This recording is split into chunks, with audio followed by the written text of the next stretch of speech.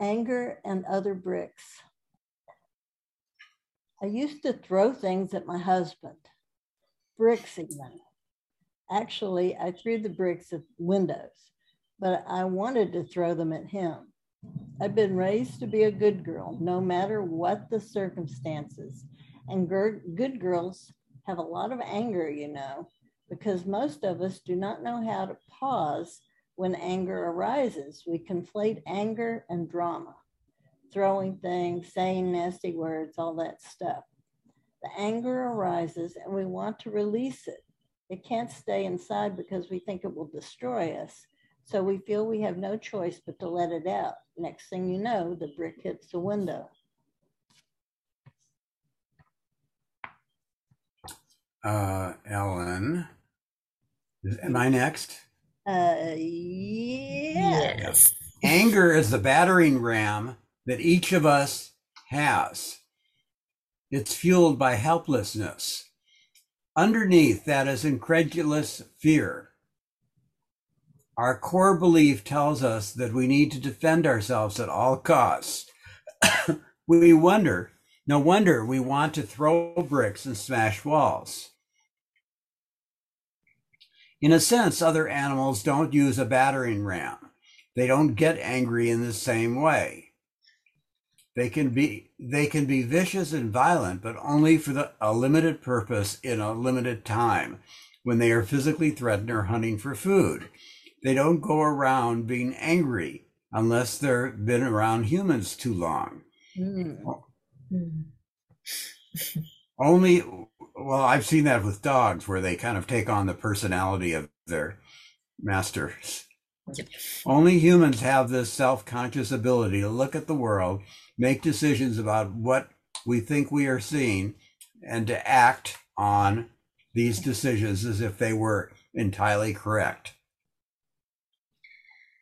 But as humans, so often... Milan, you want to read?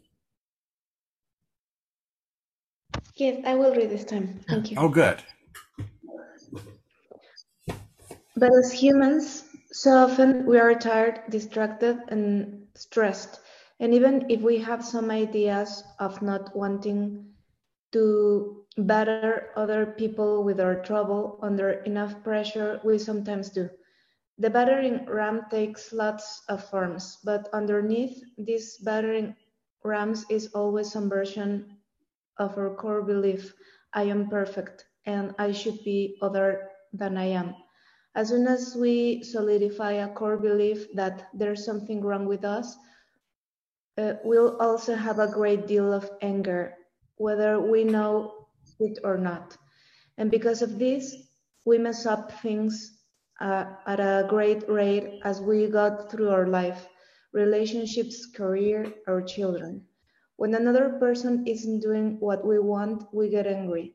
When something happens we don't like, we get angry. And if we are doing what we think we should do, we turn this anger on ourselves. That is the most lethal thing we do. Usually, what we remember in a story about past anger is the pain, because when we hurt, the learning goes right out the window. We only remember the pain, and out of that conditioning, that pain, since everyone has some of that in them, comes the mystery of human life as we grow up and begin to be able to batter others. Responding to anger, imagine a fan, the kind that moves air around. The base of the fan, the part that doesn't move, is like our core self. When a challenge or difficulty hits this base, it affects the base. This difficulty comes into our body and we react. For instance, suppose someone I work with says something that makes me angry. Now, most of us are used to reacting to situations in certain automatized ways. We experience anger and then right away we react. And usually our reaction looks like the way we have trained ourselves to automatically respond to our whole life. So it may look different depending on our original survival strategy. It might look like yelling, like running away, like freezing. It may look like tears or self-blame. All these reactions are being run by the old behavior. It's like the fan just running on one of its few program settings. Now, just a second. You can turn off, Malin, you can turn off the live transcript by going to, for yourself. I cannot do it. I don't know why. It's on the bar and it says, I think, yes, the sub menu, I couldn't see it. Can you please talk? yes. That's it. Thank you very much, Kim. I'm sorry to interrupt. Okay, so it's off for you now? Yes, it's off. Thank you. Oh, good. Okay. Is it Alan now, most of us? Yeah. Okay. Yeah, it's your turn, Kim.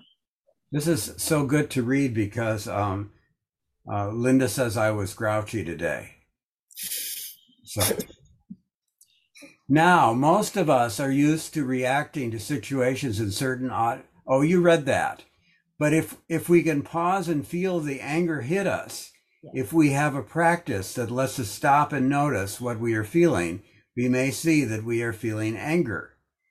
We can be aware of all the blades of the fan, which are all the kinds of thoughts and reactions we may be having. These are all the different ways we could choose to react, but with awareness, we experience the strong emotion without letting the blades of the fan begin whirling. Our core self, the base of the fan, remains steady. Then we can truly experience our life, and we are no longer compelled by our habitual reactions. Each time we can remain quietly with that anger, in weakness, just a little bit, and we have just a little freedom to act more appropriately in the situation rather than react habitually. This doesn't mean we don't feel things strongly. Some people think being aware means stuffing their feelings down and not having any emotions or reactions. Part of experiencing is acknowledging when we are really angry, sad, or whatever we... Sorry. Feel, thank you. Because otherwise, we are just getting into the habitual reaction of stuffing feelings down. All humans are liars. We lie about almost everything, particularly to ourselves. We lie about what we are feeling most of the time so we don't have to feel what we are truly feeling. It's hard to see this because that's part of our basic survival strategy. We react because that's what we humans do. But the longer you practice awareness, it's almost as though a pause appears. Somebody is angry with you, or you're angry with them, and you really want to hit them. Or you want to run and hide where that person can't ever find you. But there's a momentary pause before you react. And so instead, you practice noticing how you feel. You experience it. You can notice what it feels like to have the feeling of anger and let it just sit in your body. Stay with it without expecting anything of it. If we can just stay with what we are feeling, we'll have a naturally increasing awareness of the appropriate thing that needs to be done or said and the practical actions that need to happen next. There isn't a right answer for how to respond to anger or really to any emotion. There is no right or wrong decision because whatever you do becomes the next experience for you to feel and notice. We always think we can make a right or wrong decision. It's not really true. Whatever decision you make is your newest place to be, to experience your life from. See, there's no formula in this, no way. Experience differs every second. So we have really exaggerated ways that we've seen recently of people responding to anger, like the person who drove through the crowd, or the shooters. Mm-hmm. Yeah. So what exactly is she saying? She's not saying don't not be angry, right? No. No. I guess recognizing is step one. Well, recognizing it and feeling it without acting on it. So you think recognizing is more in the mind and feeling more in the body? Yeah, I do.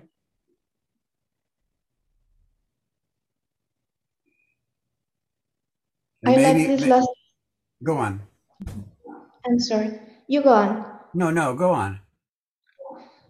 I like this last paragraph where she noticed that is a decision in the future to know where you're going to be after acting of this anger. Like you can recognize it, and then you have several options about how you will do with that. And I like this idea that will be your next place in life, whether you do something good or bad with that anger.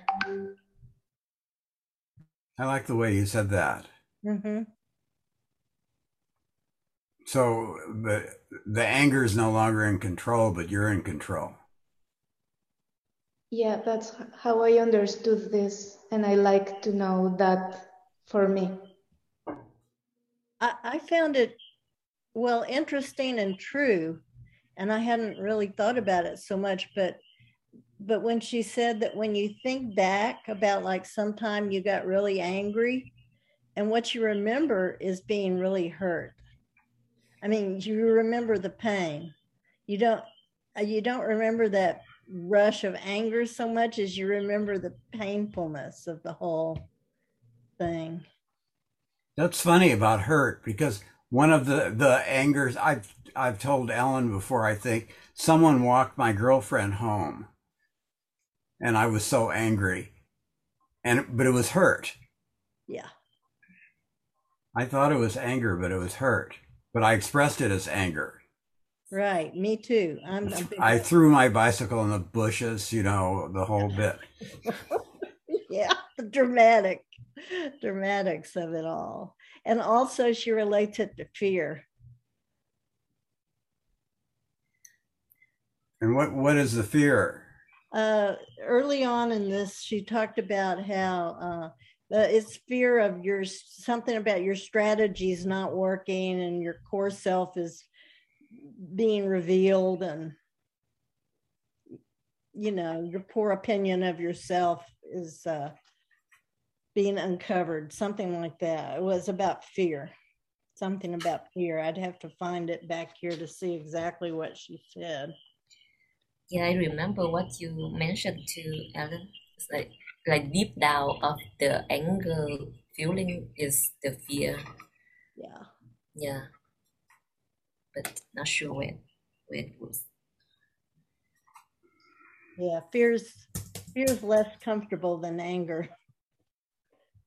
So the anger is like the soldier to that we asked to like go out to fight with the other person. Right. You feel like you have some power, but fear, you don't feel like you have any power, Oh, there it is. Yeah.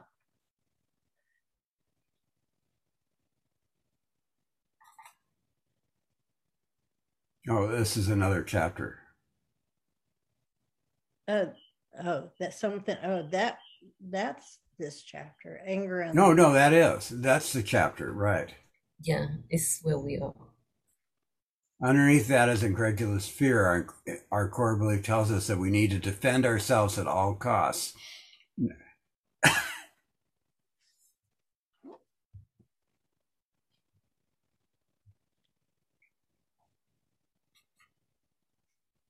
Right.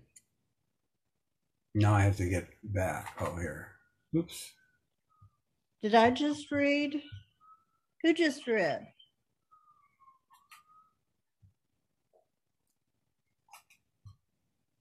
I think I just read. Yes. Kim's, it's your turn. This is where we are, right? Developing steadiness. Yeah. Yes. When we experience anger, our whole body feels it. Nobody in their right mind would want to feel all that. Nevertheless, we do feel it. All our troubles, our difficulties, and the ordinary joys of our lives are spinning along, and each emotion finds a place in our body. When it's a painful emotion, we feel that pain. When we have a stiff and habitual reaction, we feel that stiffness in our bodies. It's a reminder to pay attention.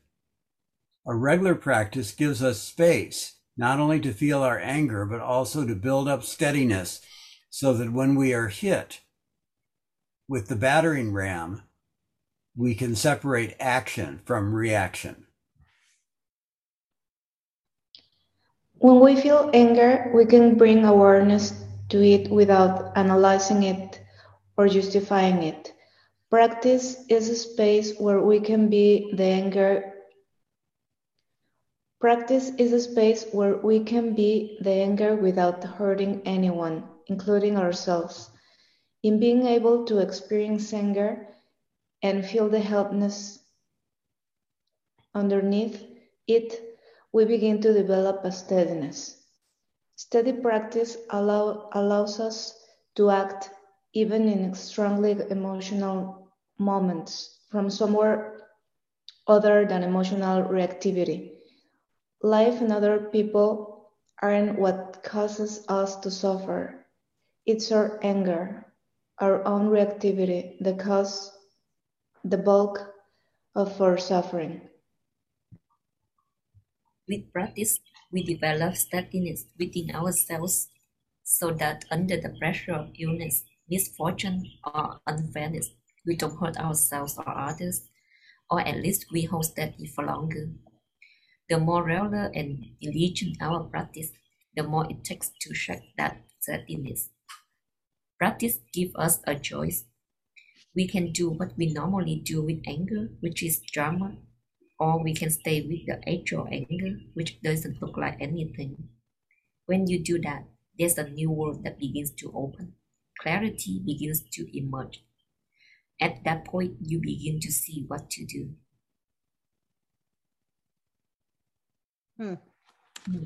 Nice. True remorse. Staying with anger is difficult. That's why we often express it so explosively. We want it gone. When something nice is happening, I don't mind experiencing it, and I don't mind if it lasts forever. In fact, I would love it. But when anger comes up, often our first thought is, how long is this going to last? Sitting with anger, we think, I can't sit here another minute, but we do, and there is something that builds. When we stay with the steadfastness on the channel that disturbs us, an invaluable kind of learning takes place. You can hate it if you want, but just to stay there, it changes you. Anyone who sits, if you watch them long enough, you sense the difference. They're not so quick to get angry. There's a settledness,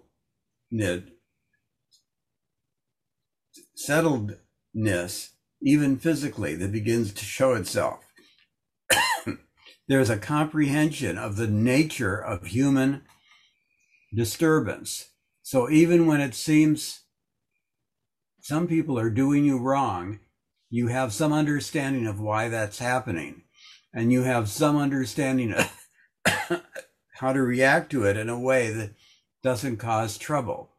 A revolution takes place. I don't think we ever see all the harm we do other people, but with practice, we not only steady our anger, but also see all the harm our activity has done. Our practice is first and foremost to do less harm. So when we see the harm we have done, we have to apologize.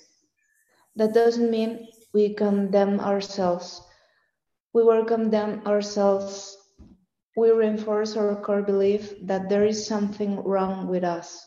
It's a self-centered, not life-centered action. It's good to see that you are a battering ram, but there is a difference between true remorse and turning your anger inward, battering yourself. True remorse is an emotional response. A false remorse is always mental. Whatever we batter somebody, we can apologize. That's a signpost of practice. The quicker we notice we've hurt someone, the more quickly we can genuinely express remorse. See your complaint. Being aware of our complaining is an important part of practice. It's good to feel underneath the details of a given complaint for the underlying stance we're holding to life. Even a lament is it's a lament. A lament. Ah, thank you. Even a lament. That's like something you regret. I see. Okay. Even a lament. Oh, go ahead. Lament, yeah. Lament. Even a lament is just a certain species of complaint, one that expresses grief, distress, and unhappiness. A lament expresses the woe of our life, the way we feel is going wrong or has gone wrong, the way it's hurting us or other people are hurting us. Any place that has more than 2 or 3 people in it has complaints going on the time. The subject of the complaint may very well be legitimate, a suggestion, a new plan, or even a demand may be needed. But these are different than a complaint. A suggestion is an idea of how something could be different or go better. A complaint is a recording of how we feel about the world not suiting us. Nobody wants to think of themselves as complaining, so we dress up our complaints. We hide them so we don't have to know we're complaining. Correcting other people is one way to hide a complaint. Often the correction amounts to, you're not doing that in the way that suits me. Agreeing with someone else who is complaining is another way we hide our complaints. Complaining about complaints is another one. Meddling is a form of complaint. Overworking and then feeling like a martyr when no one notices all your great work is a complaint. I've heard complaints that were so dressed up in compassion that you would have thought you had Mother Teresa sitting there. It doesn't matter that you complain. We all do it. What matters is if you don't know you're doing it, because dressing your complaint in a pretty dress is a form of lying. What would be an example for that?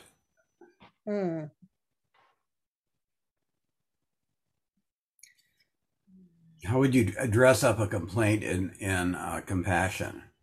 I'm trying to think. First thing that comes to my mind is the Southern thing of bless your little heart. I think I have a lot. Let me see if I can make it, because when I learn coding, I make a lot of mistakes, and instead of like complaining about my mistakes, my supervisor taught me kind of like the way he showed me how to redo it. I can tell that he got upset because I make a lot of mistakes, but at the same time he doesn't want to show it because it doesn't help. So he like show it in a compassionate way that he actually taught me how to like redo the thing. Yeah, but it seems like that was nice of him to try to be nice about it, you know. I don't know. I'm having trouble I'm having trouble thinking of anything. I mean, sometimes people complain in a way that you know is insincere. or covering up, but I just can't think of anything myself. Nancy, Well, if you say, I know you must be very busy, and maybe that's why you made this mistake. Something like that. Like, is that what your teacher was doing, Nancy? I don't think he say something like that. It's like he did not make a reason for my mistakes, but the way he show it doesn't make me feel hurt in the sense that like he did not diminish me at all, but I can feel that like I think he said something like you are on the process of learning, and so like okay, let me show you how to like do it in a like correct way, kind of like that. He did not say that I did it wrong, but the way he said it is wrong. Yeah.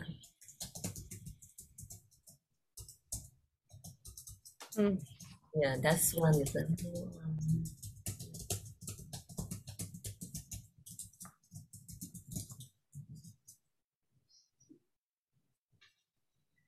Okay, who's reading? You are. Working. We all have things. Is that where we are? We all have things that we believe. The belief thoughts that come from our core belief. When we're criticizing or being helpful or whatever we want to call it, we don't see it as complaining. We think we're just telling the truth, but it's the truth we've as seen from the viewpoint of our core belief. We think it's unfortunate that the rest of the world doesn't share this way of seeing. If only they did, then we could get on with making a perfect world. It doesn't look like a lie or a criticism. It looks like the truth to us. That's why practice is so important.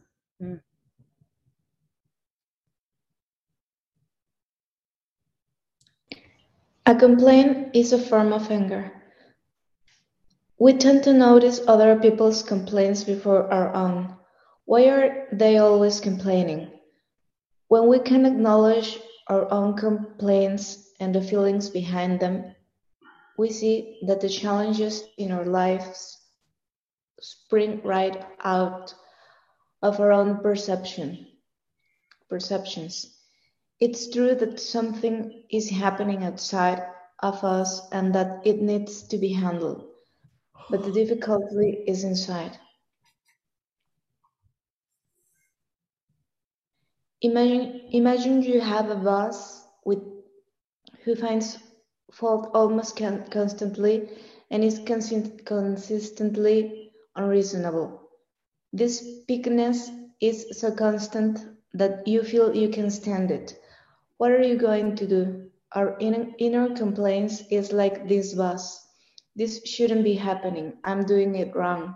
They're doing it wrong. The barrage is constant. Barrage? No, a barrage. Barrage. It's like when lots of things are coming at you. Okay, thank you. The barrage is constant.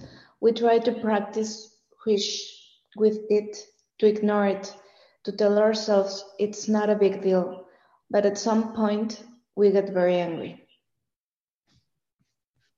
A complaint is one form of anger, and anger, especially hidden anger, keeps the world in a mess. Our tendency is to act out our anger, and that usually doesn't work so well. So we try to suppress it. Then we often comes out a little complaint. There's a big difference between experiencing your anger and thinking you have to put it out there and fix somebody with it. Self-centered action and life-centered action. Practice is never about not handling things, but always about how you handle them. If you're in a situation that's causing you a lot of suffering, for your health and safety, you may need to change it right away. You may need to establish boundaries so that you get some rest, some time to regroup. But if you have space, wait, sorry, I hear some noise, right?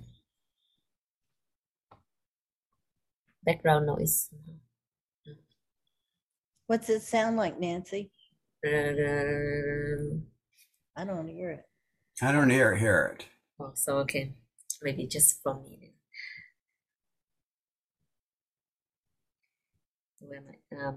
But if you have space, then it's better from a practice standpoint to focus on your own reactions to the situation. Then you can begin to see the situation more clearly.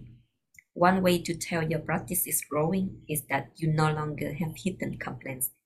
You may have different ideas for ways of doing things, but you are not lamenting and addressing your complaints. When we're lamenting, we usually either take unskillful action or even no action. You can leave, and sometimes eventually you need to leave, but you take yourself with you just the same, unaltered. The other person remains just the same, unaltered. Our basic vow in our practice is to do good. When you walk out, your situation just stays the same. If that's the case, you're going to meet it again. Believe me, if you haven't resolved something, life will just make sure you meet it again and again and again.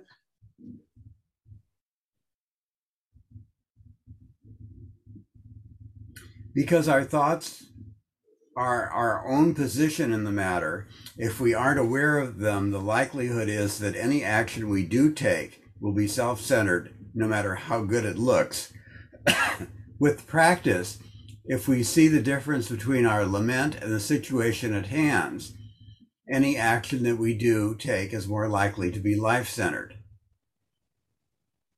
I know Alan's heard this story, but there's a Chan priest in St. Louis, and he was driving with his monks, and they came to a peach stand, and there were two vendors selling peaches, but at different prices.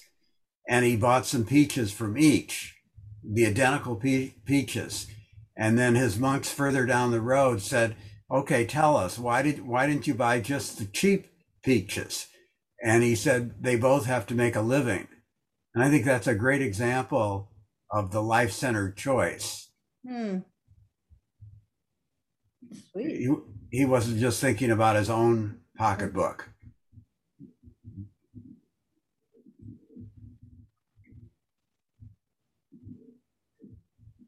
Is it my turn? Yeah. Boy, that happens fast with 4 people. We can't address change on a functional level because we've dealt with our emotions first. Otherwise, we're trying to create change from a place of anger, and that doesn't work. Because with most complaints, no matter how you dress them, the other party senses your grievance, your anger, and your desire to fix things. It's very different from when you honestly experience your own emotion and then try to work together on something. So what I'm finding, since I was grouchy today, it's really wasn't about the other person, my wife. It was more just simply that there were things that I was not happy with within myself or within my world. They had nothing to do with her, but she was there, so she was experiencing it. There are always things that need to be looked at and possibly altered to find a better way, but there doesn't need to be so much emotional attachment to a certain result. Change becomes more of an investigation, an exploration of the question, how can we do this in a way that's less harmful?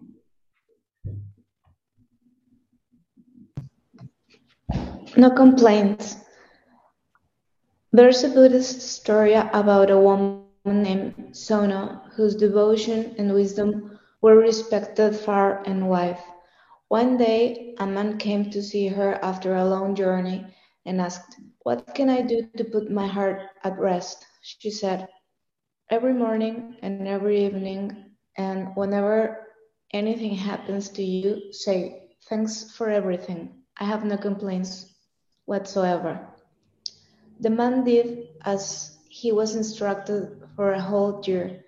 but his heart was still not at peace. He returned to Sono angry and said, I've said your prayer over and over, and yet nothing in my life has changed. I'm still the same selfish person as before. It didn't work. What should I do now? Sono immediately said, Thanks for everything. I have no complaints whatsoever. On hearing these words, the man began to laugh and left in peace. Thank you. Should I continue? Sure. Thank you. I have no complaints whatsoever. This is a practice in letting go.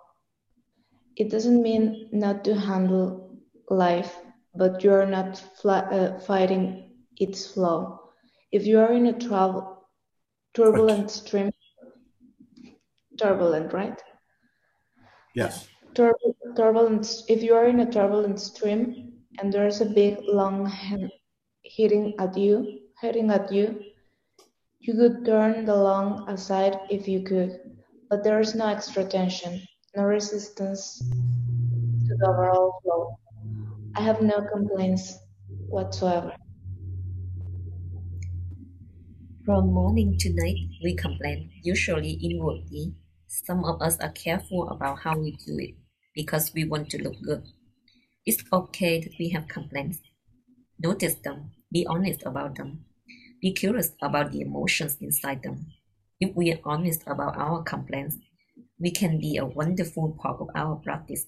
Thank you very much. I have no complaints whatsoever. I think it's a good place for me to stop, for us to stop and write. I hadn't thought about that, about complaints and how Yeah. often. I mean, yeah, life, my days are full of complaints. Now, I used to call my parents, especially my father, every week and complain to him. You know, not something he did, but there was something in my life, and I think wanting some kind of sympathy, and he never gave it to me. You know, he would turn it around. Uh-huh.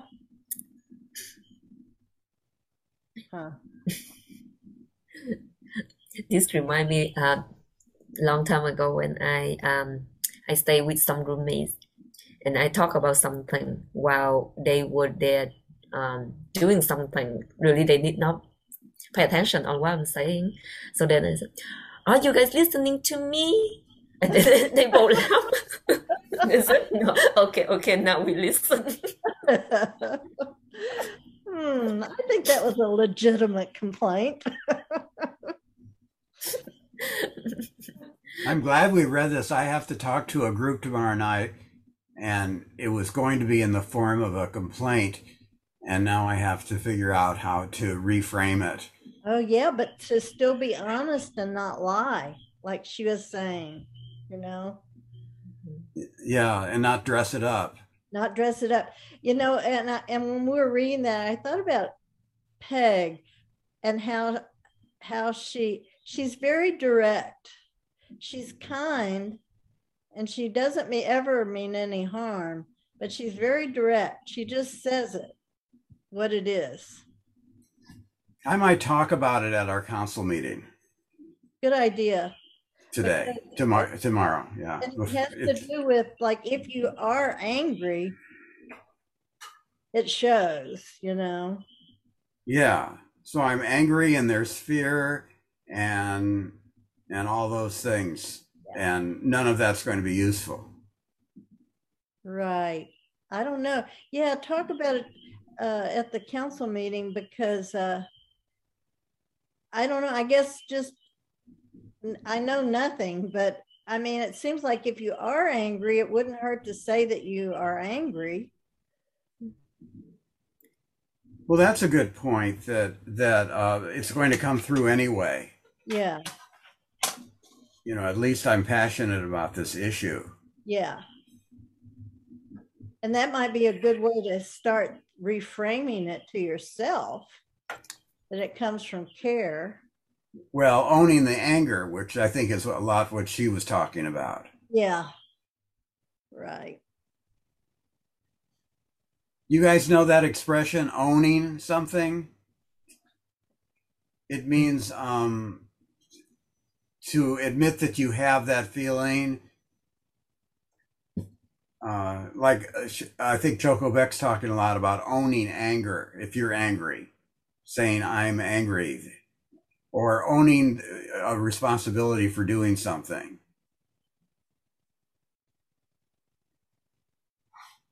Have you heard that term, Nancy? How do you spell that, Tom? Owning, Owning. Oh, owning. Oh, yes. You've heard that. Okay. Yeah, I heard that. Yeah. Okay. Should we write now? Yeah, can we, everyone, okay, so are we writing about anger? What Sure. Or what was the last topic we read about? Complaining. last one? Complaining and anger, whatever comes up. I'm going to bed. Oh, okay. Good Okay. night. Have good night, Ellen. It was Okay. good being here with you. We'll work on the time change. And there she went. She's an hour later. I see. Yeah, it's already 9 for her. Okay. Then I have to leave at 8:15 probably, okay? Oh, well, maybe we should just continue talking then. What do you think? We don't have to Yeah, do the me- same thing every night, every day. We won't Okay. no one will get angry. Sure, we can discuss without writing. Yes. Oh, okay. Good time need to leave too. Yeah, sure. See you next week. Good time. Thanks for coming. Yeah. All right, just 3 of us.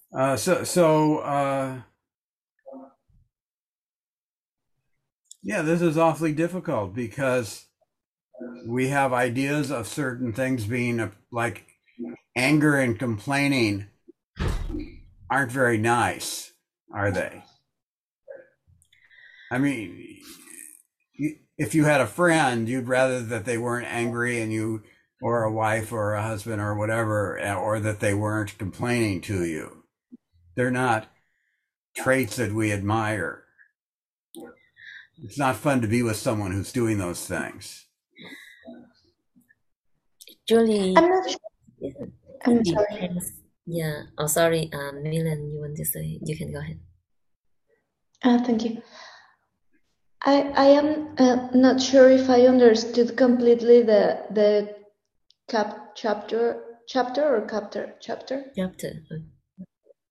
about complain. Was she talking about complaining as a regular form of doing that, or was that something beyond that I couldn't notice in the reading? How did you understood complaining? I'm going back to it. Yeah. Well, she told a story about thanks for everything. I have no complaints whatsoever. Mm-hmm.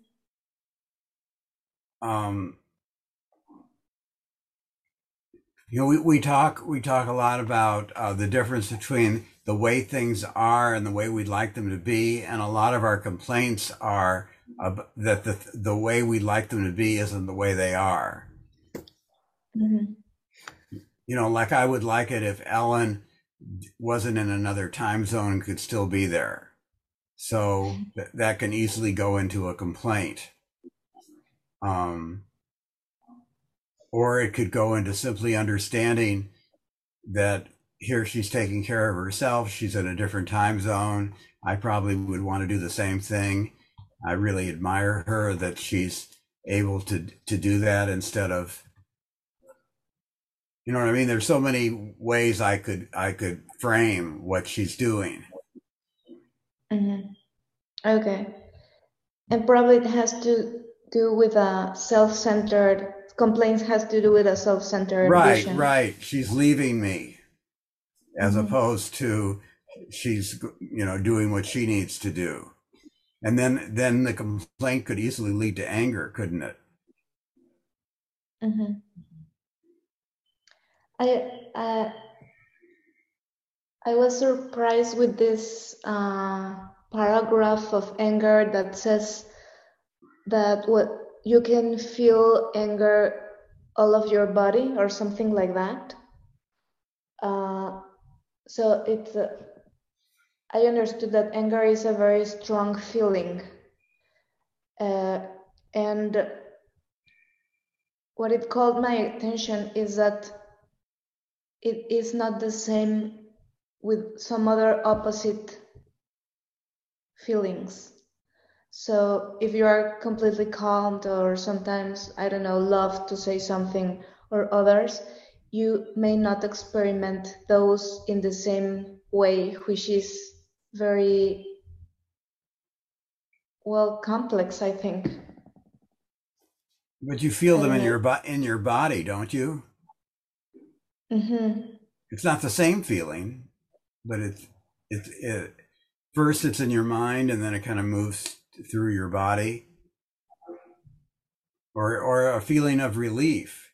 Like, let's say you lose something and you're angry and then you find it, and then you feel so good because you feel this relief, and all of a sudden you can start breathing again. Especially, someone's going to be angry if you lost this thing and then you found it, and so then you have some relief, so you avoided anger. Mm-hmm.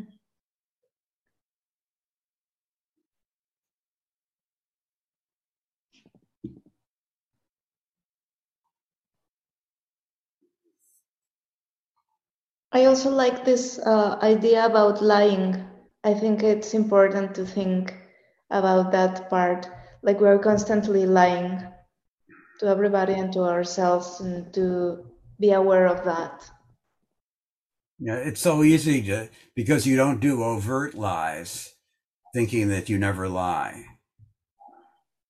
Like, in a sense, I was lying to my wife because what was bothering me had nothing to do with why I was grouchy, or like there was nothing she did, or that was making me grouchy. It was all me. So I was lying in a sense, not just simply saying, the reason I'm feeling grouchy is because of this, and not taking time to do that. So so some of it's to protect ourselves, some of not facing, we just don't want to deal with some things. So that's why we lie to ourselves, isn't it? Sometimes. Mm-hmm. I think Yes. it's easier to see that we lie to people, but it's much harder to see we're lying to ourselves. Right. Yeah.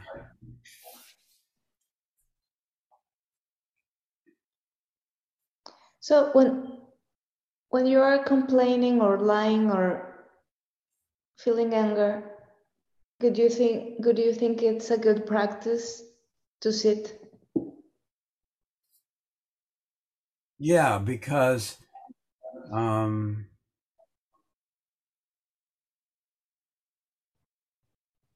you don't have a lot of choice. It's like looking in a mirror. After a while you see yourself. Like, the opposite of sitting to me is like a noisy bar where there's so much going on that you don't see anything, within yourself. All you hear is noise. So that would be the opposite to me of sitting. What do you think? Yeah, I think it could be a good practice. Probably when you sit constantly, you, as Joko said, you realize about what's going on with you when you are under these situations, on these situations. And if you don't have the chance to sit immediately, you can choose what to do there, and then after a while, when you are seated, sitting go further? I didn't sit today, and I wonder how that affected me in terms of being grouchy. I'm not sure if Jokovic mentioned somewhere that we read that sitting is not actually just sitting, but is like walking, or like when we do something mindfully, like walking, laying down, like the four positions is also considered as sitting, like the meditation. So as long as you like concentrate and like be calm and like open the space, mainly to bring the space to yourself, where like all of the stuff like Kim said, like the noise that like disappear, kind of like that. So when at that time you have like a clean water that we can use. Like, so what you said is any activity that makes you focus. I could say that like you are mindful of what you're doing. Okay. Do you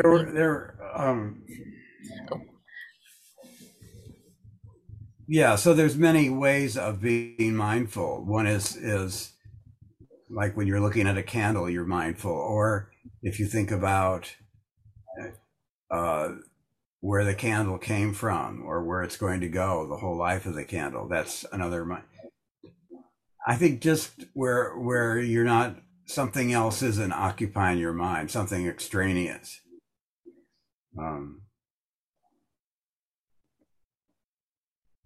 You know, sometimes when we're busy, we don't have that opportunity to. Why I think it's so important. Kids don't get to waste time anymore. I think wasting time is really good.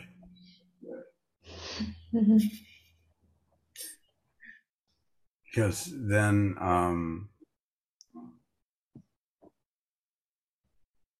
you know, you have big spaces and then something comes into your mind. So a couple of weeks ago, I went to this orientation meeting of Pamela and Ellen was there, and I was I asked her how long should you sit or something like that, and so what do you think about that, Kim? Well, there's a joke about it, a Buddhist joke, and that is that the person says, how long should you sit? And the teacher says, well, you should sit an hour a day. And then the person said, well, I can't do that. That's too much time. And then the teacher says, well, you should sit 2 hours a day then.